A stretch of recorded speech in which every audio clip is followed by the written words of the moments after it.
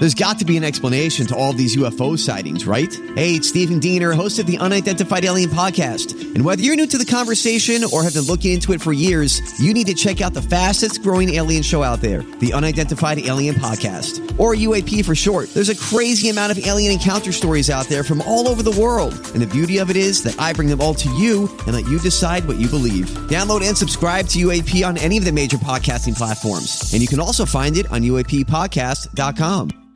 Hi, everybody. This is Adriana Trajani. I'm the host of You Are What You Read. I have the privilege of interviewing luminaries of our times about the books that shaped them from childhood until now. We get everybody from Sarah Jessica Parker to Kristen Hanna, Mitch Albom, Susie Essman, Craig Ferguson, Rainn Wilson, Amor Tolls, you name it, they come, they share. New episodes of You Are What You Read drop every Tuesday on Apple, Spotify, or any major streaming platform wherever you listen to your podcasts.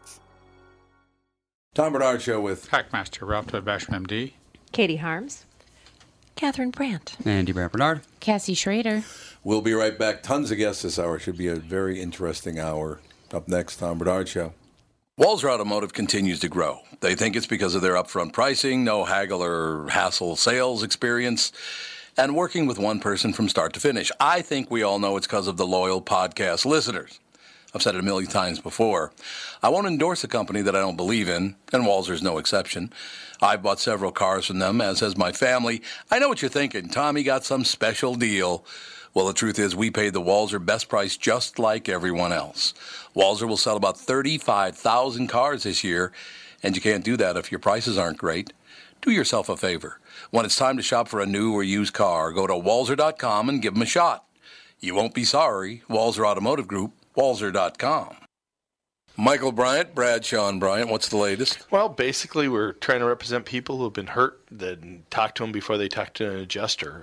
One of the key points is to make sure you know what your rights are before you start talking to the insurance company, and they start asking you questions or they try to settle your case early and cheap.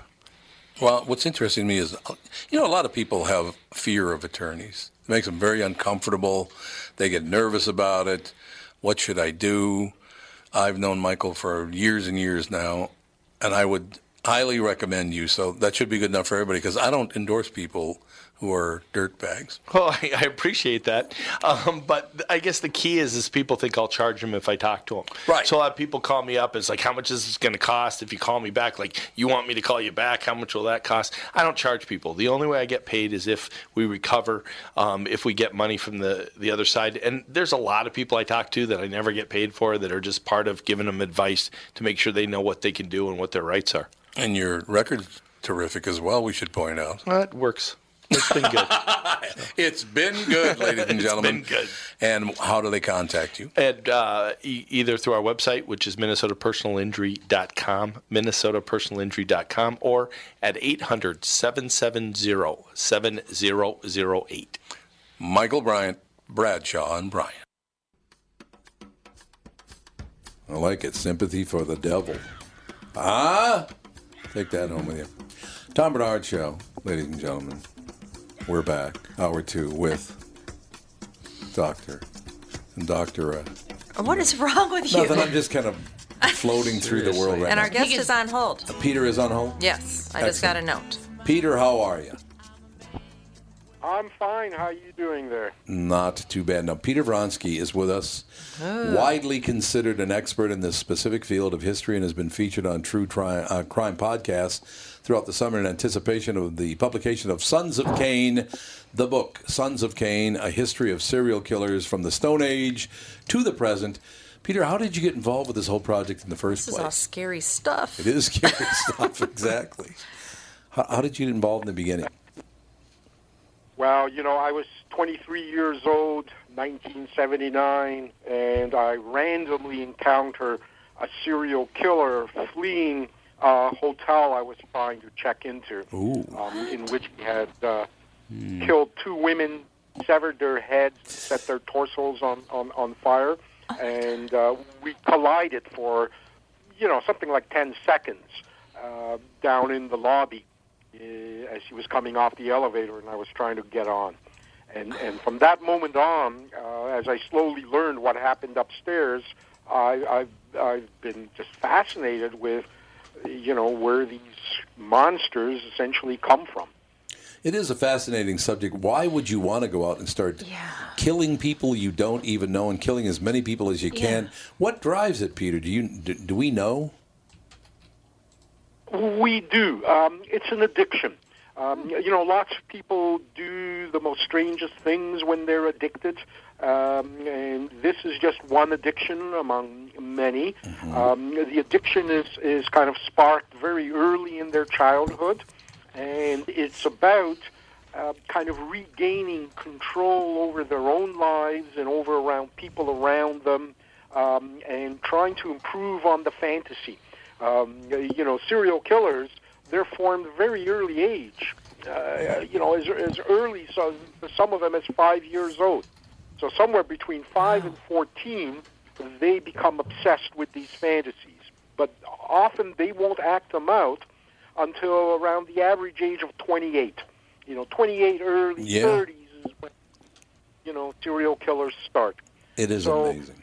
Once they've acted out, it's very hard, if you act out on a fantasy and you suddenly realize that the reality is nothing like the fantasy, it's very hard to go back to that comfort of that fantasy. And so now they're addicted on trying to realize that fantasy into reality. Yeah. And so you get that cyclic kind of serial dynamic. It's interesting, Peter, we're talking to Peter Vronsky about his book, Sons of Cain, A History of Serial Killers from the Stone Age to the Present. I did hear several years ago an interview, I think it was with one of Ted Bundy's parents, I think his mother, I'm not sure. But she talked about that very thing, Peter, that when Ted was 4 years old, she woke up one night and Ted was standing over her with an axe. And he was only 4 years old. It's like, good God. That's right. His aunt. Oh, his aunt. That's who it was. Okay. At night, he was putting knives into her bed. He kind of lifted up her covers, and he put these knives around her in this bed.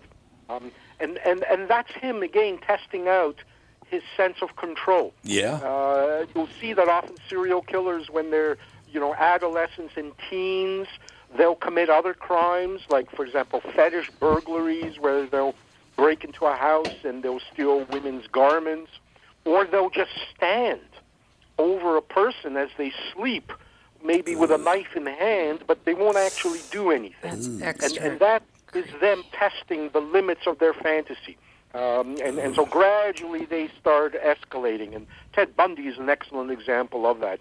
He describes how as a kid he used to let the air out of the tires of women just to see what they would do, just to get a sense of control over them without actually doing anything about it. He still didn't formulate his ultimate fantasy, but he's taking it out on these test runs on the road. It is. What a story. I grew up in a very rough neighborhood and all the rest of it, but I had never heard...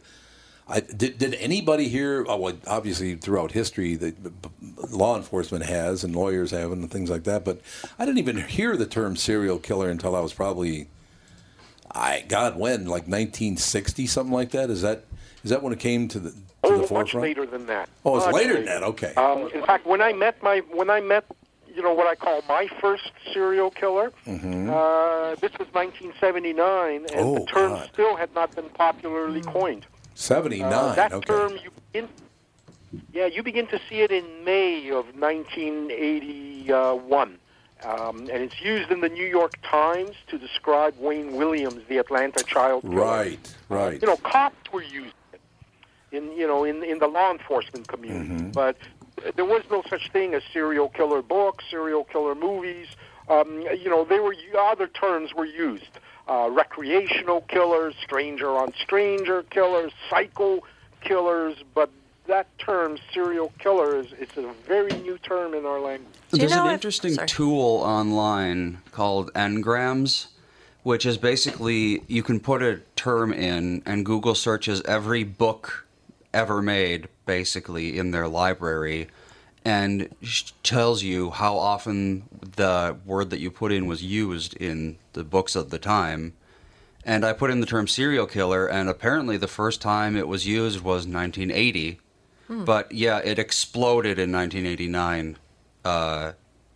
It went from something that you'd see in maybe 1 in a million books to, today is you just see it constantly. That's right. So what happened? When we took kind of the ultimate serial killer, Ted Bundy, Ann Rule's book, The Stranger Beside Me, that book still doesn't use the term serial killer to describe Ted Bundy. And her book came out in 1980. So that's right on the cusp there. Is there any record of any child or adolescent or 20-something-year-old that got help and that had these tendencies or wants, and somebody stopped them? The United States is the first serial killer, fitting the kind of the FBI description, current description, which is 2 or more victims in separate incidences, it's no longer 3, is a child, 14-year-old adolescent, Jesse Pomeroy in Boston. Oh, yeah. And that's 1870s. That's way before Jack the Ripper. And certainly way before who people say is the first American serial killer, H.H. Holmes in Chicago. Oh, yeah. This is, Jesse Pomeroy precedes Holmes by decades.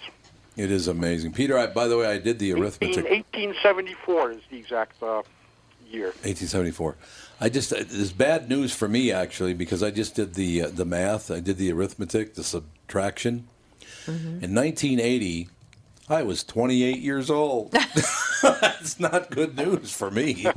So right when the words became famous, I was actually 28, which you said is about the wheelhouse for serial killers, is it right? Yeah, that's the statistic. That's terrible. The year I turned 28, serial killer. Yeah, when Ted Bundy was active in Utah, I was a medical student at the University of Utah. Oh, yeah. And I'm trying to think back as what word they used, because they did talk about these. They did talk about him because he hadn't been identified, but they did talk about these multiple murders of these women that were discovered. And I'm just, what word would they have used? Often you heard pattern killer, multiple killer. Oh, okay. They even used the word mass killer, although now we have that was mass killer. Yep, mass killer. You're absolutely right about that. Mostly 28-year-old males. I assume there are some female serial killers. Are there or not? Oh, a lot. That's what I thought. Yeah. Statistically, according to one study. I'm sorry, how many? We just don't recognize female serial killers as easily as males. Female serial killers are called the quiet killers because often they're killing in places where people die, hospitals, nursing homes, and so forth. Oh, yeah. So they're hard to spot. Who was the one in Florida that... Eileen Wuornos. Yes. She's the one Eileen Wuornos is kind of the one that breaks the mold because, she's killing strangers. We often associate female serial killers with killing their intimates, their husband, their boyfriend, their own children, other family members, and so forth. But Eileen Wuornos is kind of like a male serial killer. She's stalking, these male victims. And they're all strangers to her, and she's using a handgun. Statistically, women either smother their victim, with a pillow, or they use some kind of poison or overdose of a medicine, and so forth. So that's another reason they're called, the kind of quiet serial killers, because they usually leave the victim where the victim died. They don't leave victims in a ditch that worries a community and alarms a community. They're invisible in that way. Peter, you spoke to the fact that these people have a fantasy. And is that fantasy the violence, or is that fantasy just the passing of someone dying? Or is it different? Well, the fantasy is triggered. We believe the fantasy is triggered in childhood through some kind of trauma.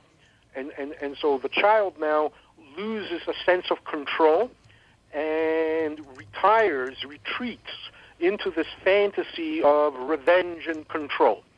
And then if it starts as early as 5, of course, they're going to go through puberty later.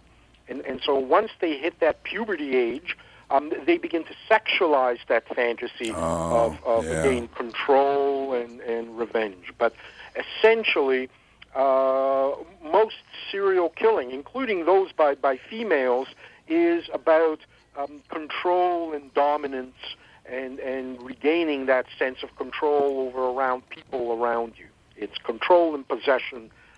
That's the basic motive for most sexual serial killers. That amazes me.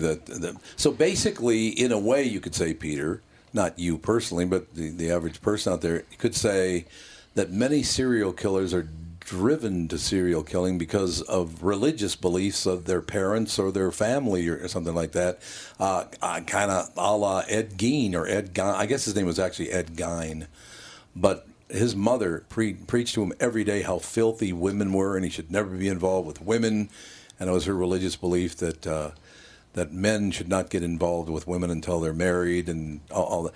That's what drove him apparently to become a serial killer, correct? Well, it contributed to it. You know, it's always a cocktail of things. Yeah, okay. It's never one single thing, but certainly her vision of women as a threat, as something that is looked down upon or condemned in some way, shapes that fantasy. But we've never found, the same thing, because you have, millions of kids every year are traumatized, but we don't have millions of serial killers. So we still have not figured out that one X factor. What is it that here you have 1,000 traumatized kids, and some of them may become productive members of society. Some may be, damaged individuals in other ways, but only a few will become, a very rare few, will become serial killers. So what is it about, them? And we still have not found that X factor. And so as I write in Sons of Cain, I think it's too early for us just to write off, old-fashioned biblical evil as possibly one of the explanations. That's exactly what I was talking about. Peter, you're a very smart guy. Peter Vronsky, Vronsky. The book is called Sons of Cain, A History of Serial Killers from the Stone Age to the Present. And I found out right when the word serial killer was being used, I had just turned 28. That's great news. That's great news for me, Peter. Peter, you're a great guest. Thanks for your time today, Thanks for having me on. Absolutely, sir. Peter Vronsky, ladies and gentlemen. Yeah, he's very passionate about this. But don't you think that most of these crimes like this are driven by religious beliefs of someone, your grandmother, your grandfather, mother, dad, whatever? There's a lot of that stuff that goes on. Well, according to him, not so much as you'd think. Well, the king of Jordan, which we've already talked about, hates these radical Islamists because he said they've stolen his religion to use it to kill people. Mm-hmm. And they have, right? I mean, they have. There's no doubt about it. He says Islam is a beautiful religion, but they've bastardized it and used it to kill people. It's unbelievable. Well, I think a lot of serial killers, too, there's a religious aspect because it gives them, they have a God complex that they have control over your life, whether you're going to live or not. That makes sense. And that's part of the thrill that they get. It's not actual killing. It's watching them have that power to do, take your life. Yeah. What's the connection between serial killers and mass killers? These kids that are going into schools I wonder. Oh yeah, if there's a God complex there too as well. I wonder how much there is similar trauma or similar control that you were talking about, being able to control taking people out, only in a more it's such a complex deal as opposed to. Yeah, it's such a complex topic. It's hard to say because each case is so different. We shall be right back, Tom Bernard Show. It's Tom here to tell you how easy it was for me to hit my goal of 92.5-pound weight loss at Nutrimost Twin Cities in Plymouth. With their weight loss plan, I started in March, and in just over 5 months, I learned about clean eating, and I now know the foods that work for me and the weight gain trigger foods. I'm now in the reset phase, and then on to the Nutrimost Forever Maintenance Program, which I'll be talking about more in the weeks to come. Find out how to have success losing weight like I did Attend the Nutrimost Twin Cities in Plymouth free informational dinner. It's on Monday, September 17th, 6:30 p.m. at Jake's in Plymouth. I'll see you there. Those extra pounds melt away really fast with this easy program. Nutrimost Twin Cities in Plymouth will guarantee that you lose 20 pounds or more in just 40 days. Nutrimost helped me change my life, and they can help you too. I guarantee you that. Register for the Nutrimost Twin Cities in Plymouth dinner. It is on September 17th. Call 763-333-7337. That is 763-333-7337. A program that benefits the homeowner and not the realtor? Do you want a guaranteed offer on your home? Hey, it's Tom with my realtor, Chris Lindahl, who has some exciting news to share. Hey, Tom, we are super excited to announce our guaranteed offer program. Here's how it works. If you qualify, we will guarantee you an offer on your house within 48 hours, which means you could be closing in 3 weeks. No staging, no cleaning, no decluttering, and of course, no open houses. This is your hassle-free way to sell your home. If you qualify for the program, you will get a competitive offer in 48 hours, period. Sounds like a stress-free way to sell your home. It is, Tom. Some homeowners want the convenience to be able to sell their home quickly without going through the stress of showings, open houses, and so many more headaches, especially if they found their dream home and need to sell fast. You do need to qualify for this program, but that's quick and convenient as well. To see if you qualify for the Guaranteed Offer program from Chris Lindahl Real Estate, go to chrislindahl.com right now or call 763-401-SOLD. Once again, that's chrislindahl.com, Chris with a K. Oh, there you go. Losing my religion. Huh? Do you ever stump him? Huh? Do you ever stump him? Every once in a while. Tom? With the song? Not very often. Yeah. Once in a while, yeah. Once in a while, it's true. My goal is to get Andy to sing, so it's Yes, Andy. What was it? Walk like an Egyptian? Is that what it was? Yeah, Walk that was like the best. An Egyptian. That made my day. No, but speaking of serial killers, on Thursday we're going to have Jeff Mudgett back. Love him. To talk about American Ripper. He is, I want to say, the great-great-great-grandson of H.H. Holmes. Right. Oh, and his show must be coming back. No, it's not. They wouldn't renew him. Really? Oh. But he has a lot of information after the show, so he's gonna. It's like kind of like after the show type of exclusive info that he's got. So. Yeah, he's a great guest, really good guest. I love that show. That show was very interesting. Yes, I mean to think that H.H. Holmes could be Jack the Ripper is a very big step on finding out who actually Jack the Ripper was, and the evidence he has is very compelling. Mm-hmm. And when you look at the crimes that H.H. Holmes committed, I wouldn't put it past him that he was Jack the Ripper. No, he went to England at that very time. Yeah. He was in England. Extra psycho. And it seems like all of his killings that he did, it was a progression, like he was honing his craft. So each time there was a case, it was like progressively got to the point where he had the murder castle in Chicago during the World's Fair. Yeah, he was like gassing people in this place and taking bodies apart. Yeah. Yeah. And stuff like that. So it's like he was trying to. And that's what I was trying to get at with what is the fantasy? Is the fantasy the violence? Is the fantasy just getting control? Or is it just, what are the mechanics? Because he did say that when the people finally act and do kill somebody, it is not the same as the fantasy. Well, what do you mean it's not the same? I mean, it doesn't. What part of it isn't the same? It's too messy.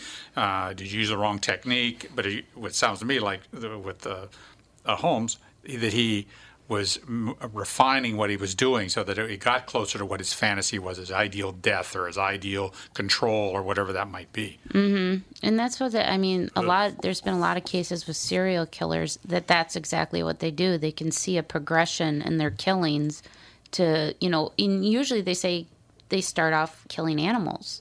And it could be which simply is just shooting a BB gun at them. Well, Tom, you had a dog that got his head cut off, right, in your neighborhood? Did you ever all of a sudden have a rash of murders in your neighborhood after that? I mean, like... Well, yes. No, but I mean... North Minneapolis. No, but I mean like a serial killer. No. Because somebody would do something like that. Not that they ever put together. Yeah, I mean, wouldn't it be interesting if there was a connection between those murders that happened in North Minneapolis. Torturing animals is supposed to be a really early sign that your kid's got big time troubles. Yeah, absolutely. One of the local ones that we had here in Minneapolis, St. Paul, was the Weepy Voice Killer. Wait, don't talk, just listen. I remember him. Good God. And because Dave interviewed for that, there's really no books or anything written on that case. He interviewed Don Allen for True Crime Tuesday. Yep. And I noticed something when they were talking about and listening to all the documentaries and stuff. It almost seemed like, because I guess what was his name? Something Stefani. Gwen Stefani. No, it wasn't Gwen. It was was it Stephen Stefani? It was Paul Michael Stefani. Paul Michael Stefani. Okay. There you go. He grew up in a very religious home. There you go. Like extremely religious. Yeah. And the color red must have triggered him because of all of his victims, they all wore red. And he even mentioned that in one of the phone calls to 911. If they wore red and you find them dead, it was probably me. And it almost seemed like he was using 911 as a confessional booth. Just listen. After he killed the second girl, he called the cops and said, "God damn, will you find me? I can't stop myself. I keep killing somebody." Yeah, you gotta find YouTube his voice. Oh, his voice is so is creepy. It's on YouTube. It is. Yeah. So if a serial killer is trying to overcome somebody, and they give him a knife in the groin or some such thing, you think that takes the edge off the fantasy? No. They always kill them. So is there no cure for this? I think that's what Catherine was trying to get to. I would argue no. If anybody short circuit this, has anyone been saved when they're 10 or they're 15 or some such thing, when they see them mutilating animals? Is there psychotherapy that could have short circuit this, or is it the fact that our only goal is our only solution as a society is to just sort of like? Well, a good show to watch is Dexter. I don't know if you ever watched Dexter, but that's basically what it's about. He was traumatized as a child. His mother was murdered in front of him with a chainsaw. So she was cut apart. That's a murder. Yeah, and so it traumatized him, and he was adopted by the police officer that found him with his mother. And the whole show, he develops and becomes a serial killer, but he has... But he's got a conscience and he's moral. So what is he only murders bad guys? So he goes after. It's almost kind of like a vigilante type of serial killer. So that would be a good show to watch because the knowing the process of a serial killer and how he works, like he needs to kill, but he found a way to I don't know, direct that urge. But is Dexter, just based on? Is it just a show, or is it actually I don't know. I don't know what we know. I don't know that we're ever going to know that there's actually a person like that. I know I can't watch that because this person's out there, and every time he does this, I think of his mother being murdered with a chainsaw. I mean, that's something that I just cannot think happening. I'm not. No, but that's too much. Don't talk, just listen. Oh. I'm sorry what I did to Compton. I couldn't help it. Don't know why I had to stab her. I am so upset about it.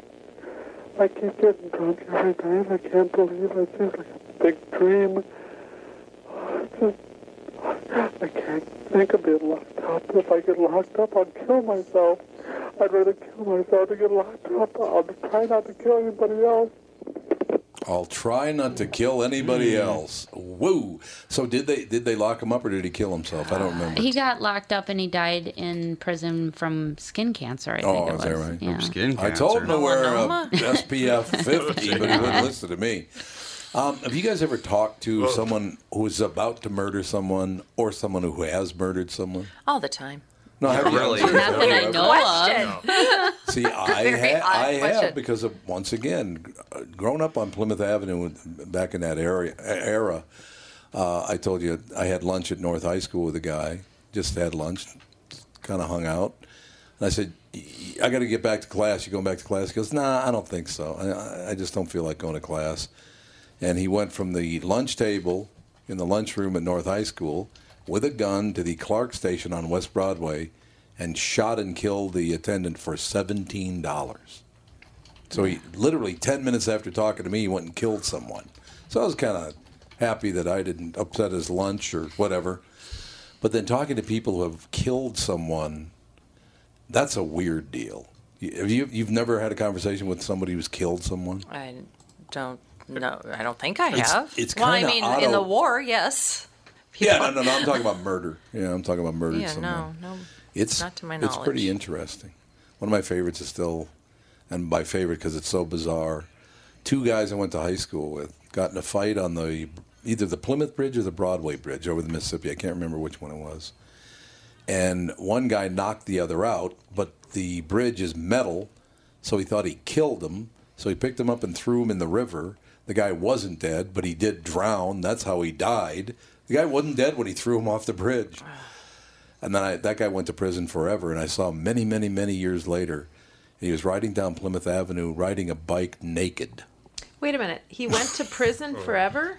For like 20 years. Oh, okay. So that was a figurative forever. Speech. It wasn't Sorry. literal forever. It was a figurative forever. Yeah, it was a figurative forever. Thanks, Doc. But yeah, I mean, he gets out of prison and is riding down the street on a bicycle totally naked. It's like, what the hell goes on in that noggin? I have talked to someone who has murdered someone. Yeah. But it was a kid, a classmate of our middle daughters. Oh, yeah. And normal kid, knew him from church. God. Was in a fight in it was an accidental in a park and cold cocked a guy. He went down. He died. Hit his head. He died. Yeah, that'll happen. He hit somebody, and then the guy died as a result of falling. He didn't go out, shoot him. No, he didn't. I would say intend that's to a kill different. him. Yeah. I suppose. Okay. Julie Morgenstern is on the phone. Oh, Julie, how are you? Fine. How are you guys? We're hanging in there. Julie, here's the deal. We got about 5 minutes here. Then I got to take just a quick 2-minute break, and then have you back if that's okay with you. Great. Wonderful. I'm game. I like it. Julie Morgenstern, in Time to Parent, the best-selling organizational guru, takes on the ultimate time management challenge, which is parenting from toddlers to teens. Well, you left out the 20s and 30s, Julie. You know, it's never too late. It's true. Sometimes you have to rehabilitate once they're in their 20s. That's absolutely true. Concrete ways to structure and spend true quality time with your kids.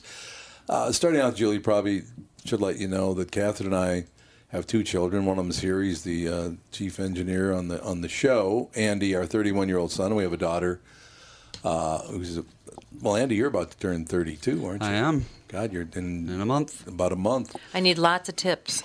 Yeah, we need lots of tips on 32-year-olds. We need lots of tips on 32-year-olds. But an example of what type of parents we are our beliefs together. We went and saw Christopher Robin, Disney's Christopher Robin. And the movie ended, the lights came up, and my wife turned to me and said, "Are you crying?" And I said, "No." But I actually was. Because I loved having little children and the joy that they would get from the simplest things. I absolutely loved that period. It was wonderful. Yeah. I mean, parenting is the biggest, most challenging and complex job in the world. You forgot thankless. And it's the only until they have kids of their own, and then they'll be thanking you. Maybe. But it's the only one that doesn't come with a job description. And who would ever take a job without a job description? Right. Especially one that changes dramatically every 2 to 3 years. And that's what you're talking about. Like maybe you had it down when they were younger, but then your kids change, and you have to be able to keep up so that you can stay connected. And that's really hard to do. So I did a lot of research for this book beyond my own field experience into the science to answer the very questions you're asking. How do you keep pace and stay connected at every stage and age? Yeah, because our daughter has a two-year-old now, and she is just an emotional thing. If she's tired, man, she is the most emotional. He'll kill you. You're talking about the 2-year-old, right? Yeah, well, yes, that's right. I mean, it's like, you have to just be a master at distraction all of the time. And sometimes you just want to say, "Listen, kid, knock it off. But that just makes it worse. Yeah. Yeah, it has to be, okay, let's go find... Children are purely emotional creatures. She is so emotional, and once she gets out of that phase, she'll be into another phase, and it's exhausting. And you're right, there is just no manual for this kind of stuff. Some kids, apparently, I've heard, are easy. You've never had the experience? I don't know any of them. Yeah, that's true. I don't think it's ever that easy. But, like whatever your kid's profile is or stage is, I think what's hard is that parents always feel guilty taking any time for themselves. They think all their time has to go to their job and any leftover time goes to their kid. Yeah. And that does not set you up well to handle that kind of demand. Like, you have a really emotional 2-year-old, you need to be able to recharge your own battery in a super efficient way in order to be able to handle that and go the distance, right? Because your daughter's probably going bananas. Yeah, and she has another baby now, too, so it's like she's exhausted a lot. So the book does try to change the entire paradigm and present the first job description that anyone has ever dared to write. That's great. Do you end that job description? Do you end your job description with "and other duties as assigned"? Yeah. No, I'll tell you something. I actually think that ambiguity that we've, generations of parents have been living under makes it very hard to ever turn off and to know when your job is done. And I'm telling you, I found the answer. I found the answers, and there are edges. Once you define and figure out, which is what the research I did was aimed at, how much time and attention do kids need to feel loved and secure? And once you get the answer to that, you can really you get more time in your bank account than you ever imagined. Julie, we'll take a very, very quick break, come right back with another 15-minute segment if you can do that. I can do that. Great. Julie Morgenstern, Time to Parent. I'm holding the book in my hand right now. New York Times bestselling author of Organizing from the Inside Out. Time to Parent, the new book. We'll be right back. Tom Bernard Show. John, I just got another complaint about our delivery service. Oh, not again? Yep, we have to do something about our courier service. They're a reflection of us. What happened now? Well, that one driver that has the dog that rides with him? Uh-huh. Well, when he got out of his truck to deliver our package, his dog got out and delivered, his own package, if you know what I mean. That's it. I want you to call Priority Courier Experts, because they've got more than 500 drivers. And tell them we need a professional, reliable courier service. And make sure they have internet order entry and real-time tracking. I had Priority Courier Experts account rep in here about a month ago, and who knows how many accounts we could have serviced better if we had just signed up and started using the Twin Cities' largest, most reliable on-call courier service. What's that number? Because the next package is going with Priority Courier Experts. Already dialing 651-748-4477. Priority Courier Experts. Can we help you? Can you ever? Priority Courier Experts. Every time you call us, we deliver. Tom here for Sabre Plumbing, Heating, and Air Conditioning. When you call Sabre for service, you'll get a certified technician that's an expert at diagnosing, repairing, and installing heating and air conditioning equipment. Sabre Techs give you the service you need, not the other stuff that you don't need.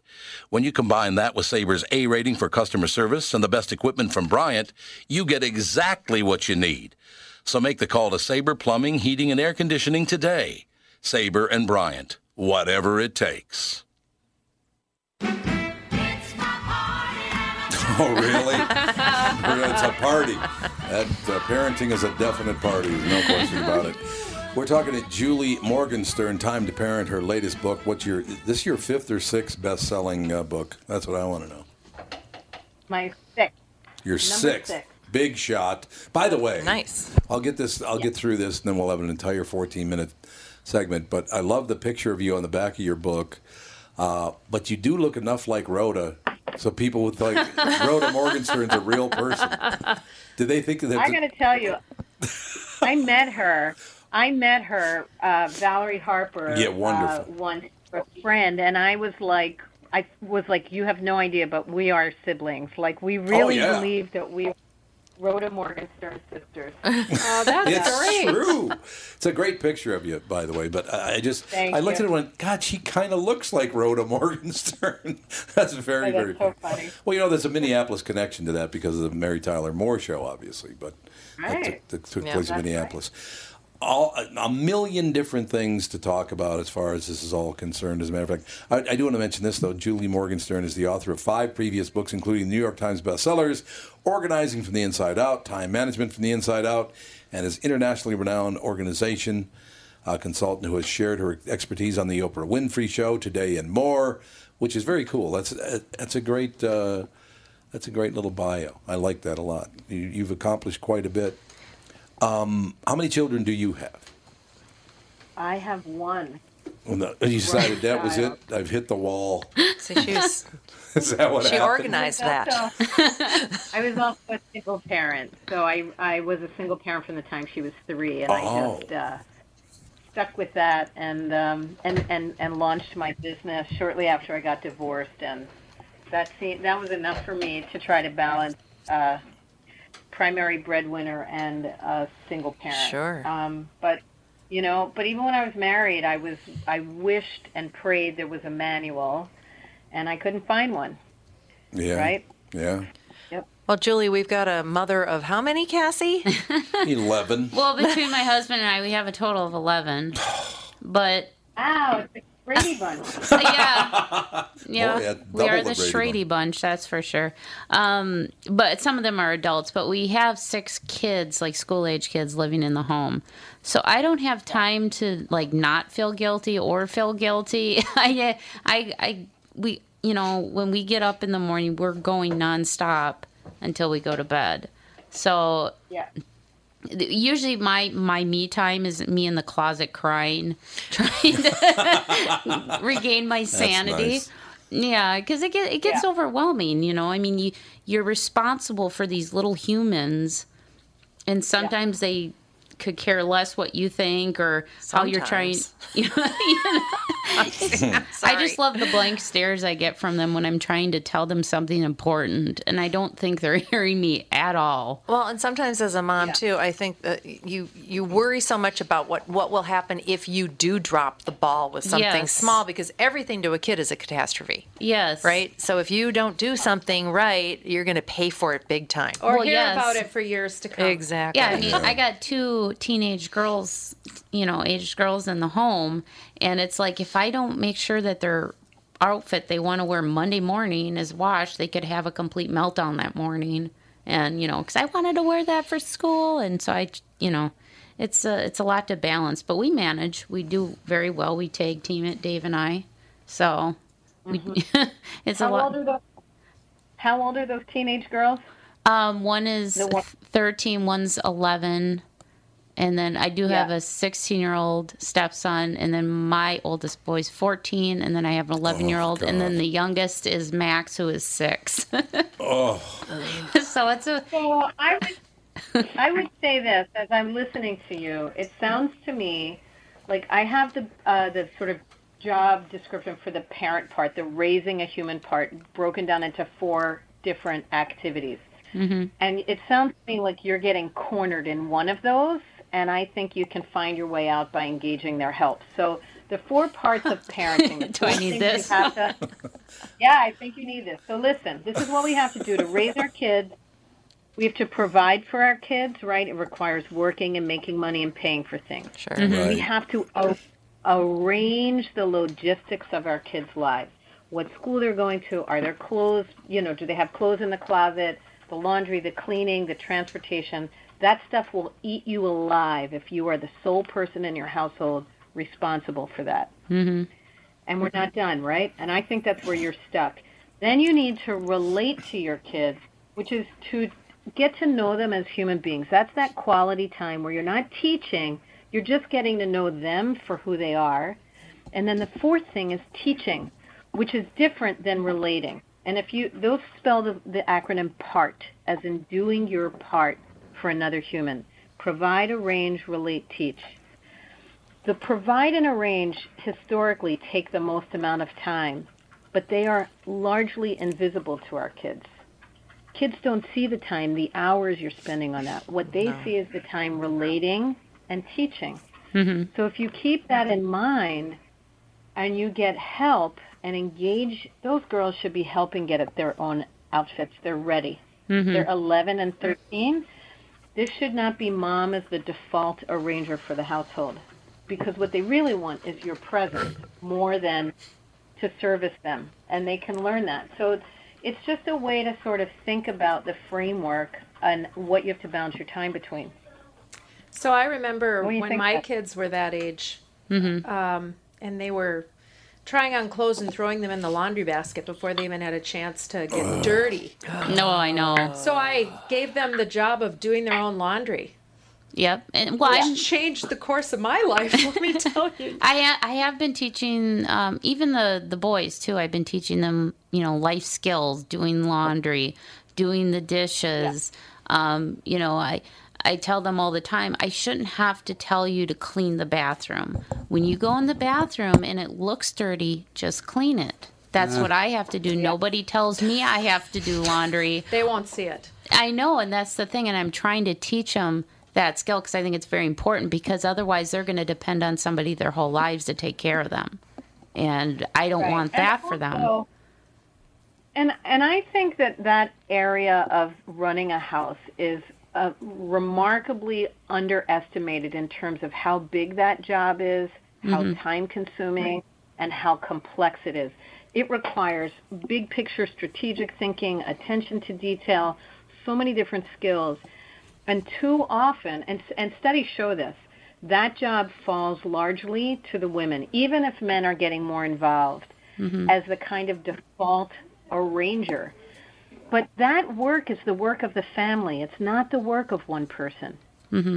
A clean house is for everyone, right? And I think that time organizing, cleaning up, putting things back where they belong is really a gift of time to every other family member. And when you don't do it, you're stealing time from other family members.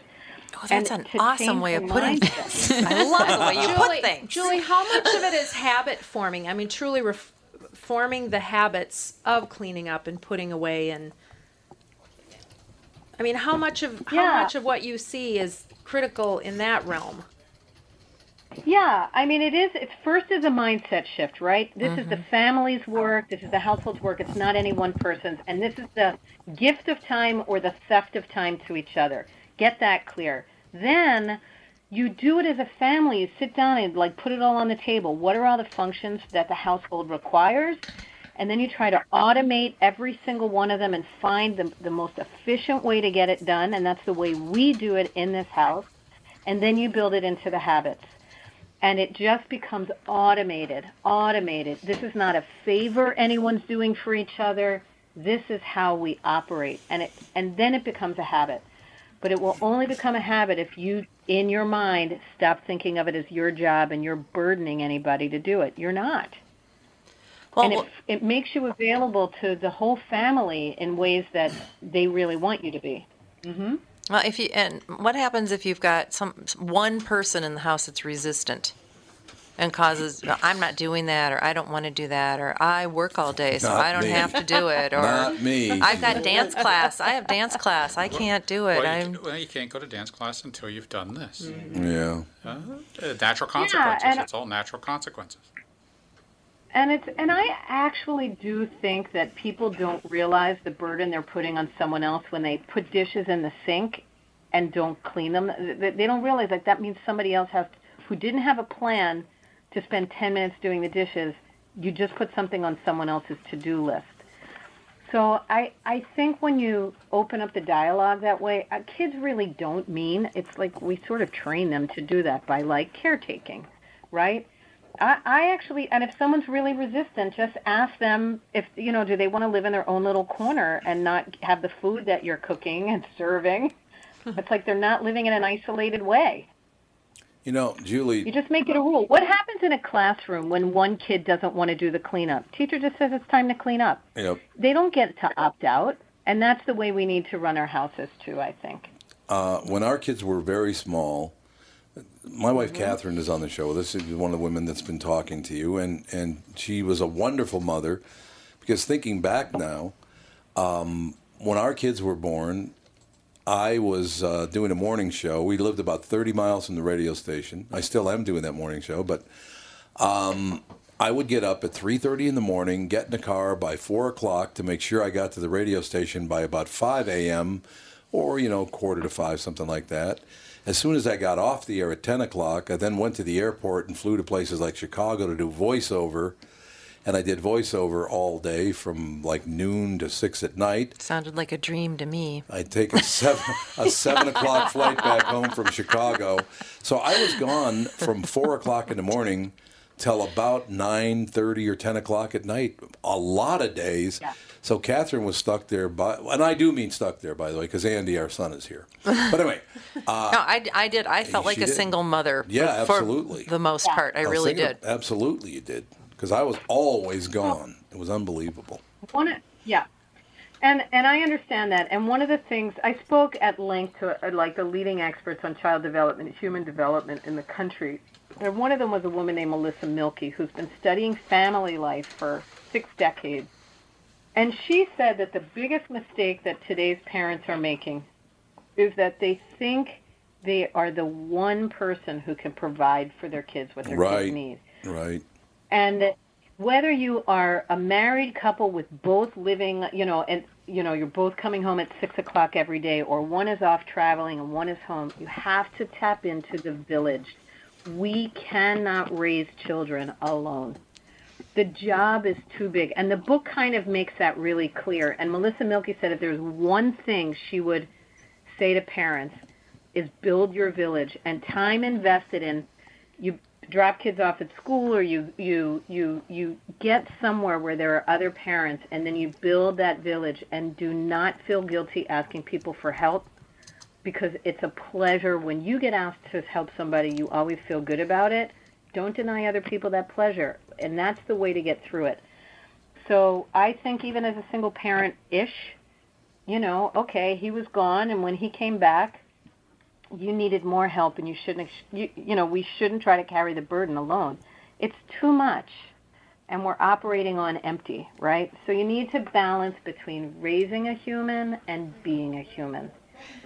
And there was the time that I felt a little like the village idiot, speaking of the village, when I forgot the kid at the bus stop coming home from kindergarten because I was too busy with the other kid in the ballroom at Hardee's. That's nice. Yeah. That's very nice. So you got to forget. One tip in the book is that before you go to bed every single night as a parent, forgive yourself and then hit the ground fresh the next morning, because it's going to make a lot of sound good. I have to do that every night. Yeah, we do carry around a lot of guilt. Guilt it's really the worst. Yeah, it is. I feel that I wrote this book to accomplish 3 things. It will give you back time. Any parent who's reading it will end up with more time on their hands from reading it rather than have more to do. They're going to have less to do. They're going to have less guilt taking time for themselves, less guilt asking the family to help with logistics or neighbors, and they'll have more joy. And I tell you, there are systems you can put in place to make this much easier and really feel balanced and do everything you need to for your kids and keep yourself sustained and nourished at the same time. It's possible. You just need a little structure, and that's what the book provides. Time to parent Julie Morgenstern. Full disclosure, just 10 seconds here, Julie. I grew up a very poor kid, and then I started working really, really hard and doing well. So Catherine spent about half her time raising the children, because I was always gone, telling me when I did get home, stop buying the kids everything. I remember that. You used to yell at me all the time about that. So, Julie, you need to come back and talk more about this. You have some great, great points. I'd love to have you back as a guest. I would love to come back, and I'd invite anybody listening, and you guys too if you want. You can get more information on my website, juliemorgenstern.com. And on the book page, there's an online self-assessment that'll give you how your time balance is right now, a little report and a little guidance on how to auto-correct. And it's a companion to the book, but it actually stands alone as well. So I encourage everybody to come, take the self-assessment, and check out the book. You'll feel better about your parenting, not worse. I promise. Like that. It is a wonderful thing. Julie, thank you very much for your time. We'll talk soon. Yeah, my pleasure. Bye-bye. Bye, guys. Bye. Y'all did good. Thank you. Positive reinforcement. Time to Parent is the book. We'll talk to you later, Tom Bernard Show. Thank you.